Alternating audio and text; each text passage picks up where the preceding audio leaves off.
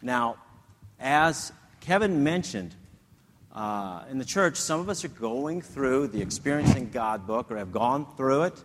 We're encouraging everybody to do this. I know some small groups are and that sort of thing. It's an investment of your time and well worth it. It's going to take, if you went nonstop, about 3 months.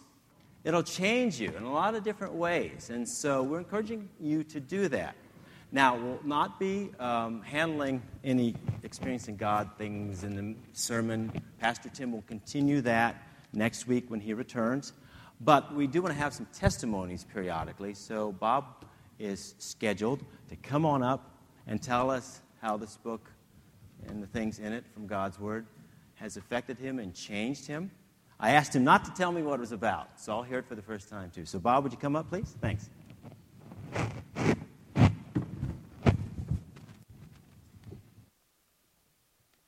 Good morning, everyone.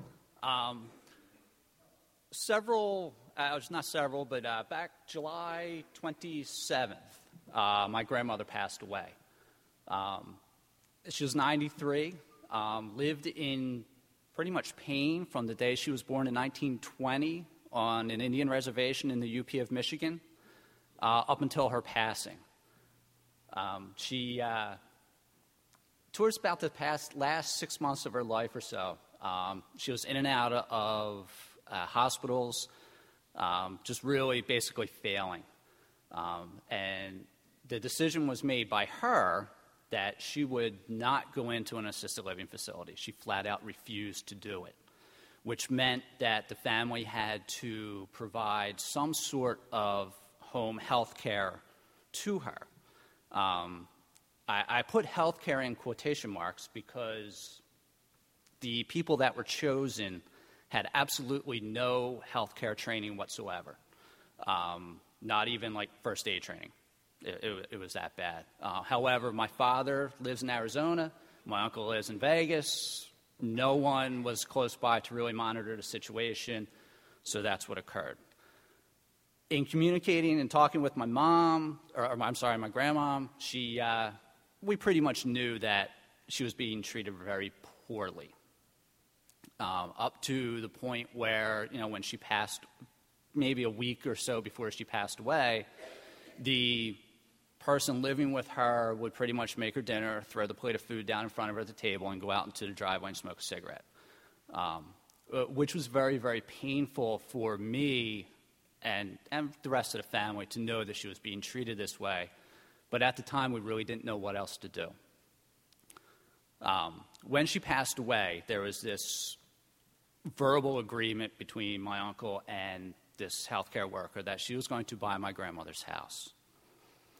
Okay, not the end of the world because, me being 1,200 miles away was the closest family member. Let's keep things simple. So we moved on from there. The verbal agreement was the house would be sold furnished. Okay. When my grandmother passed away, my dad asked me what I would like out of the house. And very simply, I wanted my grandmother's coffee pot. That's it. That's all I wanted.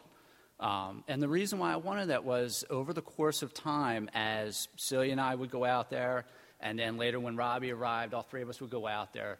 The thing that I remembered the most about my grandmother was the smile on her face as she's 88, 89, 90, and then into her 90s, that as she's walking down the hallway when she woke up in the morning, there's a fresh pot of coffee on for her, and my family sitting around her kitchen table waiting for her to wake up.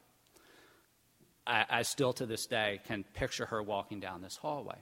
I wanted her coffee pot. That's it. Thought it was simple. No. This woman who was supposed to buy the house would not part with the coffee pot. Said it was part of the furnishings of the house and was threatening not to buy the house because of a coffee pot. So now I'm angry. Really, really, really angry. To the point where I've never felt a rage in me before. I have never asked for a prayer request from Tim, and the elders before. I did just before the funeral. Not for my grandmother's passing, not for the funeral. For me to be able to contain my rage and not say or do something that I would regret later. I was that angry.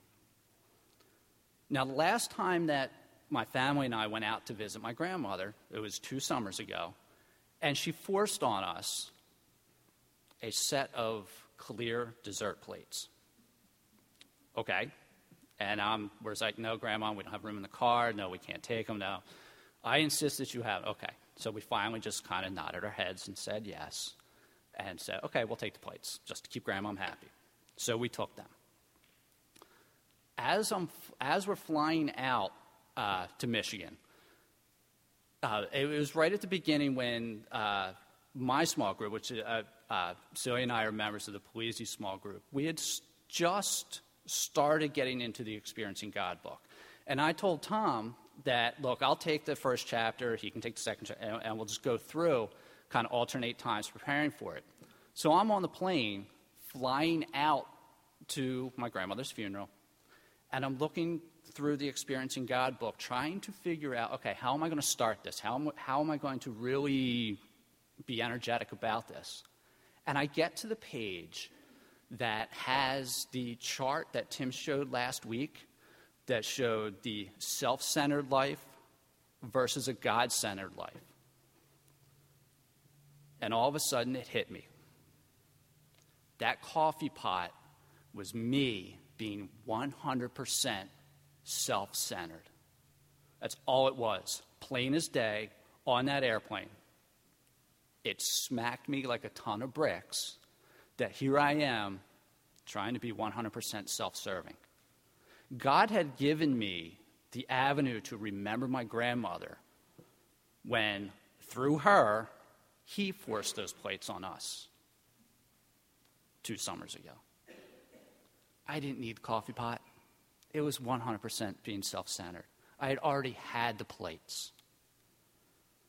And all of a sudden, as I realized that, an immediate calm came over me. The rage was gone. To the point where, as with any kind of family gathering, there's always drama. To the point where my 2 quote-unquote adult cousins, the night before the funeral, went out drinking and got in a fist fight with each other. And even that it was gone. Everything was gone. I had an immediate calm that I was able to handle everything. To the sale of my grandmother's house, which was thrown together super quickly. Comforting my father, because my stepmother could not make the trip with him, so taking care of him. Taking care of my wife, who had become very, very close to my grandmother in the short time that she'd known her. Taking care of an 8-year-old boy who really hasn't experienced death. So how is he going to relate? An immediate calm. And everything just went away because of the message that he gave me through the Experiencing God book on my way out there. It was an amazing, amazing feeling knowing that he had my back. And he always does. And always will. Thank you. At any rate, I got the call from Tim, the rather tragic call, as one can imagine. And I thought, in instances like these, what do? You pull something out of the file that's just old hat or something like that. And I fully believe, and this ties in with experiencing God. I mean, it says later in the book that God speaks to us through His Word, the Holy Spirit using that Word, and through circumstances. And this is very much a circumstance. And so I thought that what God wants me to do is, what is He showing me in His Word right now? And just share that with you. So we're going to be taking just a small portion of Scripture and going through that, and then we'll be done. Okay? So if you would, turn to Matthew chapter 9. Matthew chapter 9. I've been studying on my own. Yes, we went through the book.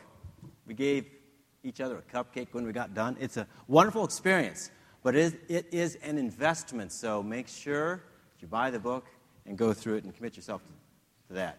Matthew chapter 9. Just to put you a little in context, I've been going, reading through the book myself. This is in the first year of Jesus' ministry. This portion of the Scriptures is called the Galilean ministry. When he goes up to Galilee and he's doing various things. It starts out with the first verses of chapter 9 where Jesus heals a paralyzed person and says, I've forgiven your sins. And then everybody, goes nuts. What do you mean you've forgiven sins? And he says, to show you that I have the authority to forgive sins, you get up and walk. So he gets up and walks, this paralyzed person. He calls Matthew, the author of this gospel, this book, tax collector. He tells him to follow me, and he does, leaves everything. He has various miracles of healing in the midst of raising someone from the dead. He heals this lady who had suffered from a hemorrhage for 12 years. It goes on from there and continues with the healing. The girl had died, so he raised the girl after he arrived there. He heals 2 blind men. He heals a man who had been stricken voiceless. The King James word uses dumb. I looked up something and I saw why they use that word dumb. It is the tongue was blunted like a spear that's been rubbed down. He gives him voice again. And then we start the section that I want to talk about here. Verse 35, and Jesus was going about all the cities and the villages, teaching in their synagogues and proclaiming the gospel of the kingdom, and healing every kind of disease and every kind of sickness. And seeing the multitudes, he felt compassion for them, because they were distressed and downcast, like sheep without a shepherd. Then he said to his disciples, the harvest is plentiful, but the workers are few.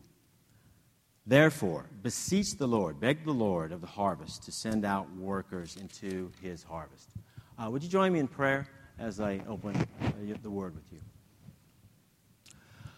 Father, we do pray that this morning we know you're with us. Lord Jesus, we know the Holy Spirit is present with us, and we have your wonderful, eternal, perfect word in the Bible itself. We pray as we open the Word of God that you would allow us to understand. You'd open the eyes of our hearts, our minds, illuminate us, that we can understand the great riches of what you're trying to tell us.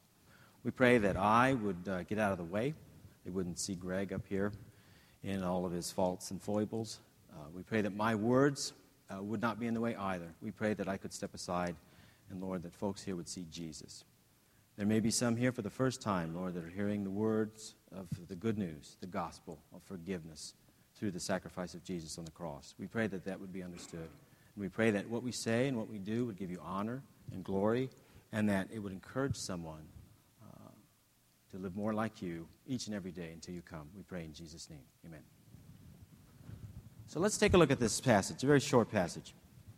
As we mentioned, Jesus was going about all the cities and villages, teaching in the synagogues, starting out with those that had already known the Scripture, teaching how he was truly the Messiah, in Hebrew, the Mashiach, the anointed one, the sent one from God, that he was coming, proclaiming the good news of the kingdom.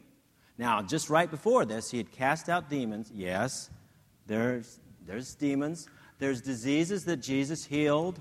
In some instances, there are demons that had caused disease. Not in every instance. Some people have diabetes. Some people are blinded by a disease or condition or a genetic condition and illness. But there are times that the demons do cause things. We do believe that demons are active today. However, there's not a demon behind every bush, just like Joe McCarthy found a commie behind every bush.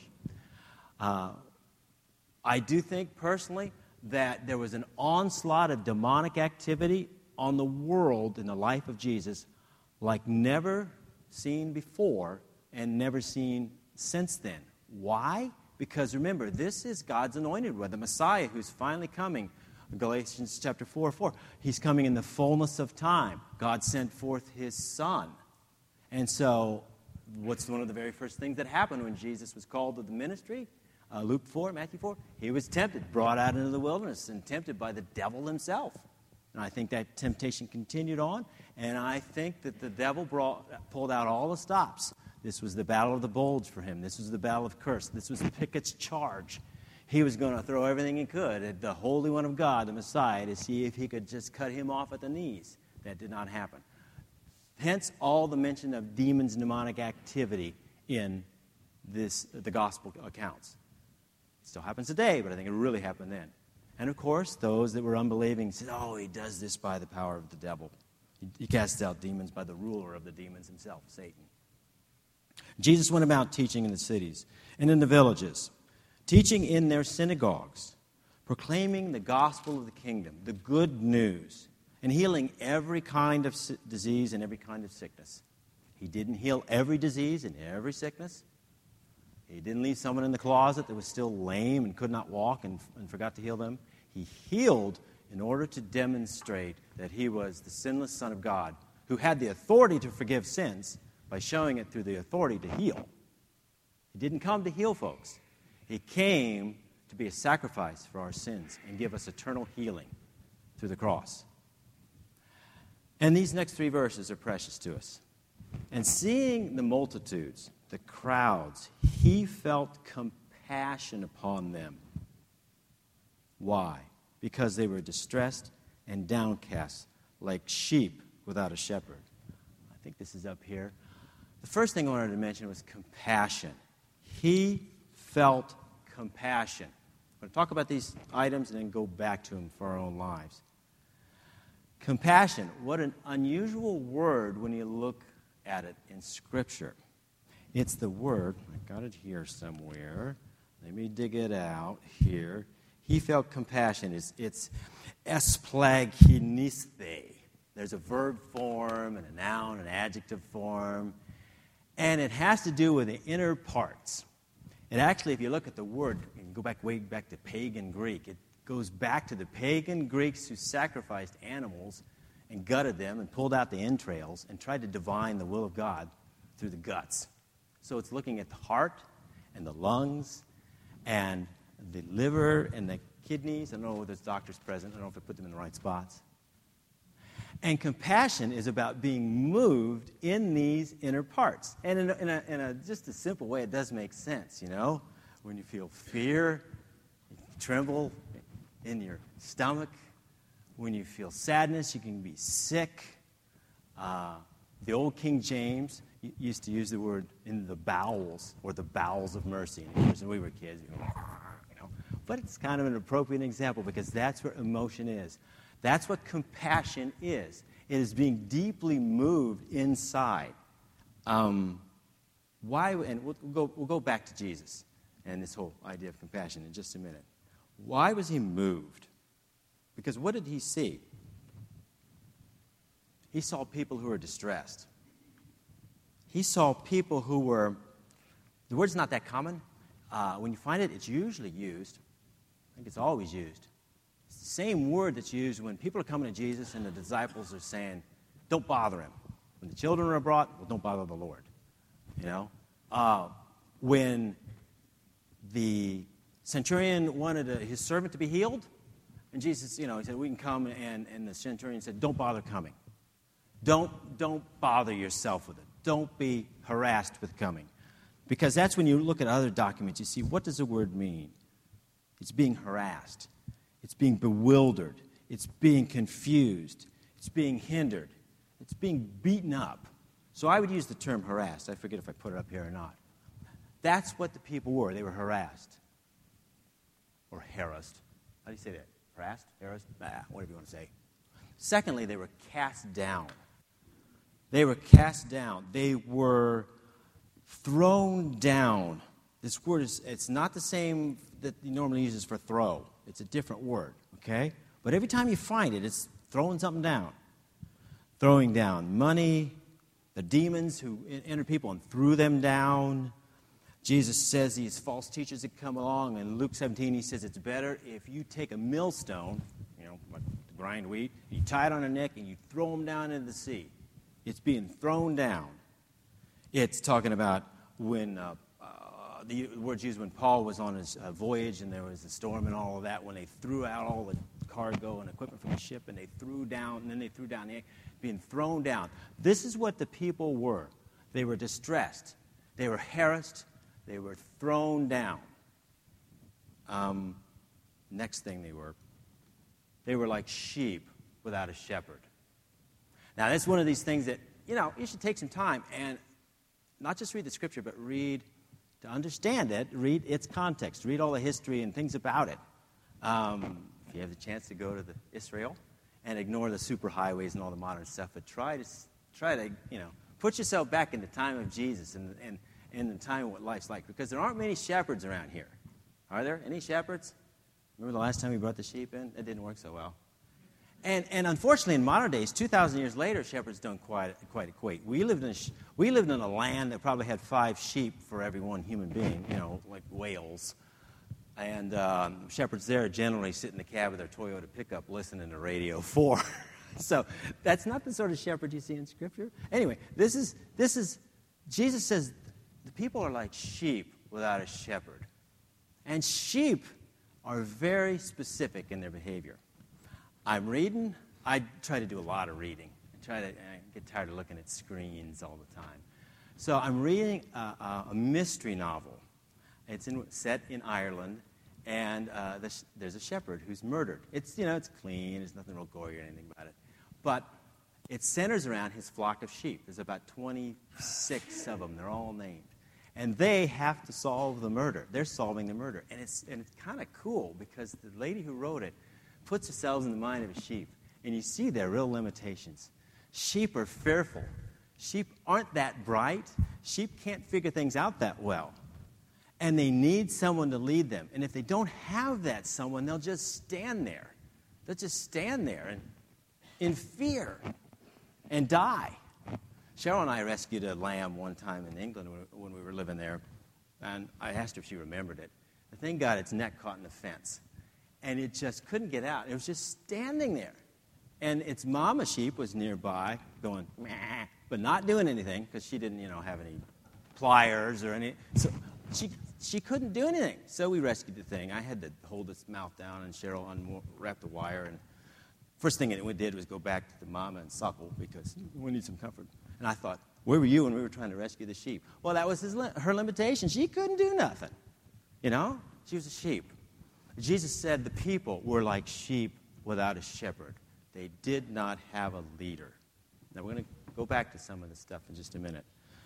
But he moves on and says this very next thing. He stays with the agricultural theme, but he moves off of sheep and goes on to the harvest, okay? Get this going here. The harvest is plentiful, but the workers are few. Another area you ought to study if you're trying to learn more and more and more and more about the Bible is about farming, because so much of the Scripture has that in there. Old Testament, the Tanakh, the New Testament. Start reading about this stuff. That's called the Gezer tablet. That's not like, hey, you old geezer. Gezer's a place. Maybe you'll visit there someday. That's from, before the time of David. And this is some schoolboy that wrote down a list, and it gives the whole agricultural calendar. I mean, you could study it. It's pretty fascinating. And we won't do this today. It just gives you all the months of the harvest. And it's a listing. It doesn't give all those notes, but it does give the other names and how many months and so forth. And they started harvesting barley in April, and then they collected the last of their fruits in the autumn, like October, November, and then they plowed. They had early rains and late rains. They didn't have a whole lot of rain, and so that was very, very important. But the bottom line with the farming deal is it was really, really labor-intensive and critical. Now, I know farming's hard now, but this was not driving a John Deere around, okay? This was, and even that's hard, but I mean, we're talking sun up, sundown, back-breaking work, and your life depended upon it. You lived on the margin of existence with agriculture. And here's how they harvested. This is a modern picture. You can tell because there's actually maize, or what we call corn, in the back. That wouldn't have been there till Columbus. But anyway, this is how they would harvest, with scythes. And they would cut what King James calls corn, wheat, barley, grain, and they'd bind it into sheaves, and as in bringing in the sheaves, the old hymn. And then take it to the threshing field where it was run over by the cattle, and then winnowed where they throw it up and they separate the actual grain that you're going to eat from the garbage, the chaff. There's a lot of scripture, symbolism and all this. At any rate, Jesus moves over to the harvest and he says, look, the harvest is plentiful, but the laborers are few. Therefore, beseech or beg. He says, beg the Lord to send workers into the harvest. Now, we're going to go back and look a little bit about compassion, Jesus, and us. Compassion really must be important. What is it? I told you a little bit about the word and context and the physicality of it and so forth. But my question today is, what is compassion? And then I'll get to part B in a minute. Well, first off, what is that? When I looked up, I decided to run a list of the verses with compassion. And there's quite a few here. I think there's 12, 14, or whatever. Every single time, with a couple important exceptions here, this word used with the gut feeling, compassion stuff, it's used about Jesus. He had compassion. Or it's used about somebody who's asking Jesus for compassion. Have compassion on us. All those times. The other times are the commands that he tells us in Colossians to put on as God's chosen ones, holy and beloved. He lists a few things, and compassion is the first one. And he gives an example in Hebrews about having compassion about those in prison. So what is compassion? Well, whatever it is, it's very much associated with Jesus himself, with the Lord Jesus, who, the very biggest item of how he showed compassion by offering himself on the cross for us. Now, he healed people, like I just said before. He didn't heal everyone. If that was his job, he did a pretty poor job because he left a lot of sick people around, okay? He healed to show that he could forgive sins because that was his greatest act of compassion. He didn't come to be served, but to serve and to give his life a ransom for many. So maybe for some of you, it's the first time you've heard this. Maybe for some of you, you've heard it before, but you've not taken it to heart and mind and accepted it for yourself. God loved you so much. He had compassion upon you. He had the feeling in his guts that he gave his own son that to die on the cross, that whoever would believe in him would not perish apart from him forever, but have eternal, everlasting life. Jesus was totally human, 100% human, had this in himself. He was also 100% God, totally God. Don't try to figure it out. You can't. The math doesn't work unless you work for like the federal government where, 100 plus 100 makes 100. Well, actually, they're more 100 plus 100 makes 500. But it doesn't work out. 100% and 100% still 100%. But as God, he had total compassion too. God so loved the world. God gave his only son, that whoever would believe in him, God would give him everlasting life. And if you've not made that decision, do so, because you don't know what tomorrow, this afternoon, is going to hold. Do that. But not only that, God shows compassion in every aspect of our lives as believers. God shows us compassion. So my question is, why don't we show compassion? If it's up here or not. Oops. Got to go back to this one. Here's why we need to show compassion. Because the world is beaten up and cast down. That's why we need to show it. The people that you and I live near, next to, the people that you and I work with or whatever, even the best of them is on the razor's edge of that thinnest thread.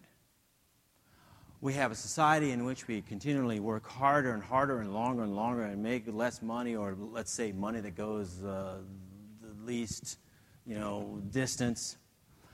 We have lives that are so full of harassment or harassment and being stressed and being bullied and being torn this way and being told to do that.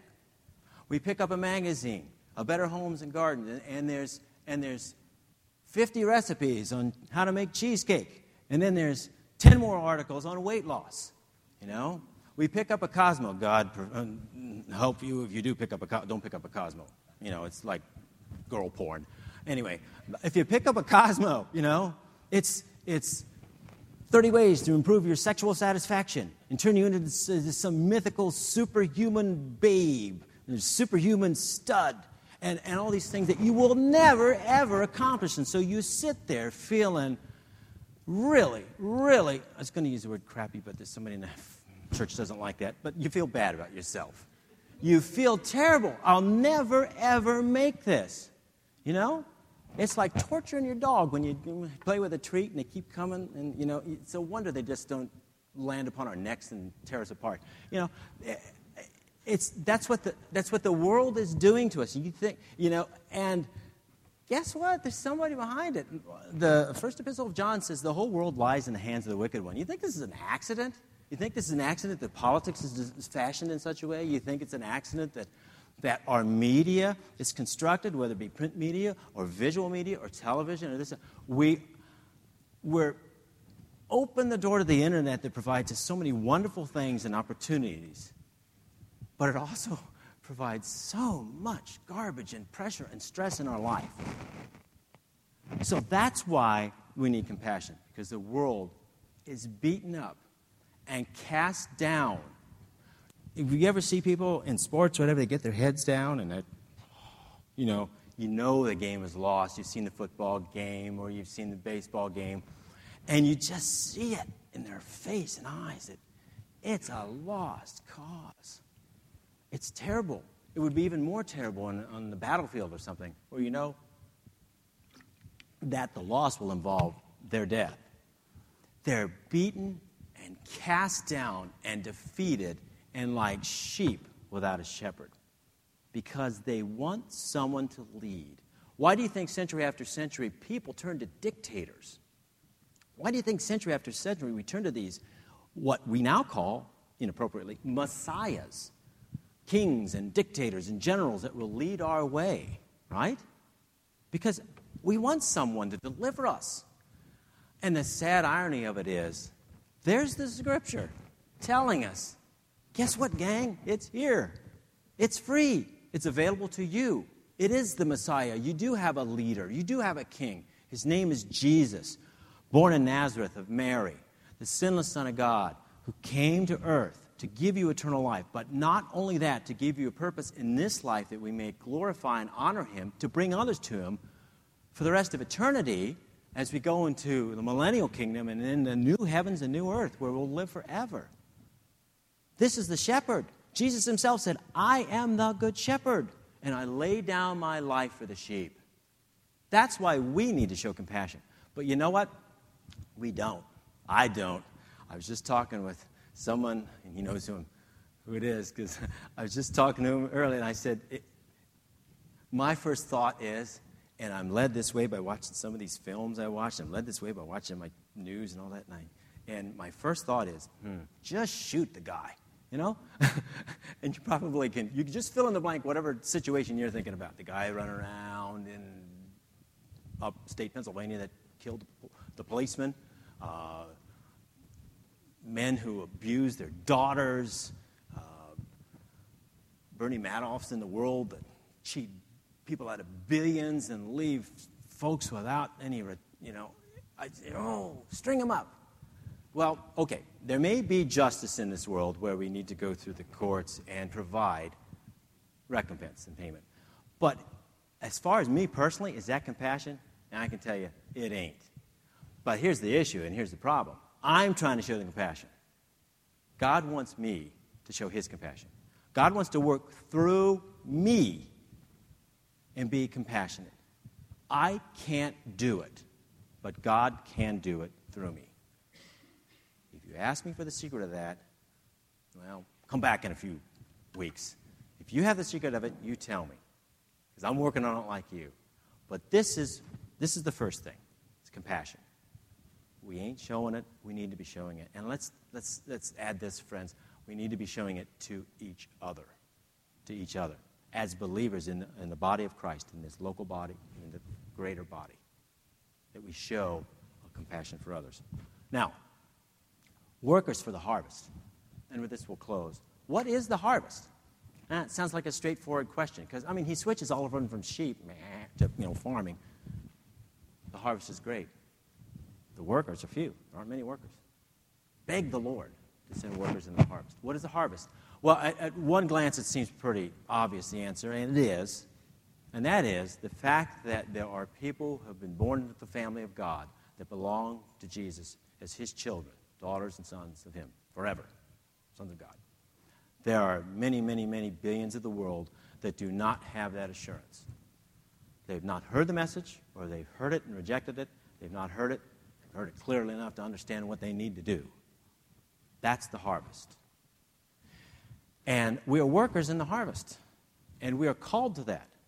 It's not just the Andy Stanleys, the evangelists of the past, like Billy Sunday and John Wesley and Billy Graham. It is you and I as we reach out to the person next to us at the office or our neighbors or whatever. Of course, as sheep who are being stressed and harassed and all that and inside on our computers, interneting, sometimes that's the solution itself is that we need to shut it off so we can go outside and be with our neighbor, right? Okay. Well, anyway, back to that's the harvest. Yet there's another harvest too. And I see this as kind of the harvest, the parable of the sower, and in the good soil there was 30 and 60 and 100-fold. The harvest is how we honor and glorify God here. Not only sharing the gospel, but sharing how that good news changes our lives. If you were selling a product, you would want to say, look, of course, this doesn't work for America because if it's cheap, we buy it, even if it doesn't do anything, Oh, look, it's only $1. Let's buy one. Let's buy 6, But how it should work is, here's a product, and guess what? It works really well. With the gospel, people trust in Jesus as personal Savior, and you're given eternal life. But that's not the end of it. It transforms lives. It makes you more like Jesus as you conform yourself to the image of his Son, it says in Scripture. Conform yourself by reading the Word and letting the Holy Spirit work in you. You have eternal life. You have your so-called ticket punched. You're a child of God. You're headed to heaven when you die. Those slogans that we use. But it should be much, much more than that. It should change us. We should be different. And I'll tell you what, the world thinks we're different. We are different. But, it's probably not the kind of different that you want to be known as. We should be different. And that's what the harvest is all about. He says one more thing. He says, beseech the Lord. And the word is, King James, sometimes it says pray or whatever. It actually says beg. It says beg the Lord. Did I write it down what it says? Yeah, it says beg, plead that the Lord. When's the last time we ever prayed that the Lord would send workers to the harvest? Don't raise your hands, because I don't know when I have either. We pray for some condition we have, a physical, situation at work, that I can get my car started in the morning. We pray for all those things, important things. God wants you to hear your prayers. But when have we prayed that God would send workers out into that harvest? Workers into the harvest. Not just missionaries that get on a boat and go up the Limpopo River, but people like you and I, that we would go next door. That someone in my office who's struggling with the Lord or some issue, and I'm trying to reach out to them, that I would pray that someone actually lives on their street in Levittown or Langhorne who's a believer. And there's, I'm betting dollars to donuts, there is someone there who will come over to them. And this is what we see with God's divine work. Blackaby says, the Lord working through his word, Holy Spirit, through circumstances. Those are those divine circumstances that only God can arrange. Someone coming along and ministering to this person for the sake of the gospel. And it could only be God. Our question is, do you want to be a part of that or not? I hope you do. I think you do. I do. Sometimes I don't have my eyes open the way I should. But let's think about the compassion we need to show and then the worker in the harvest that we need to be. Let's pray. Thank you, God, for this time. I thank you for the opportunity to bring your word. I do pray for this occasion that you've given me unexpectedly. Sometimes these things happen in life, and they are really traumatic. We don't understand them. So we continue to pray for Betty Jo's family, the Ducanis family, and for Tim as he's involved with the ministry there. We pray that you would touch our hearts with this word. Let it make us more like you this day, we pray in Jesus' name. Amen. You're dismissed. Don't forget the reception downstairs.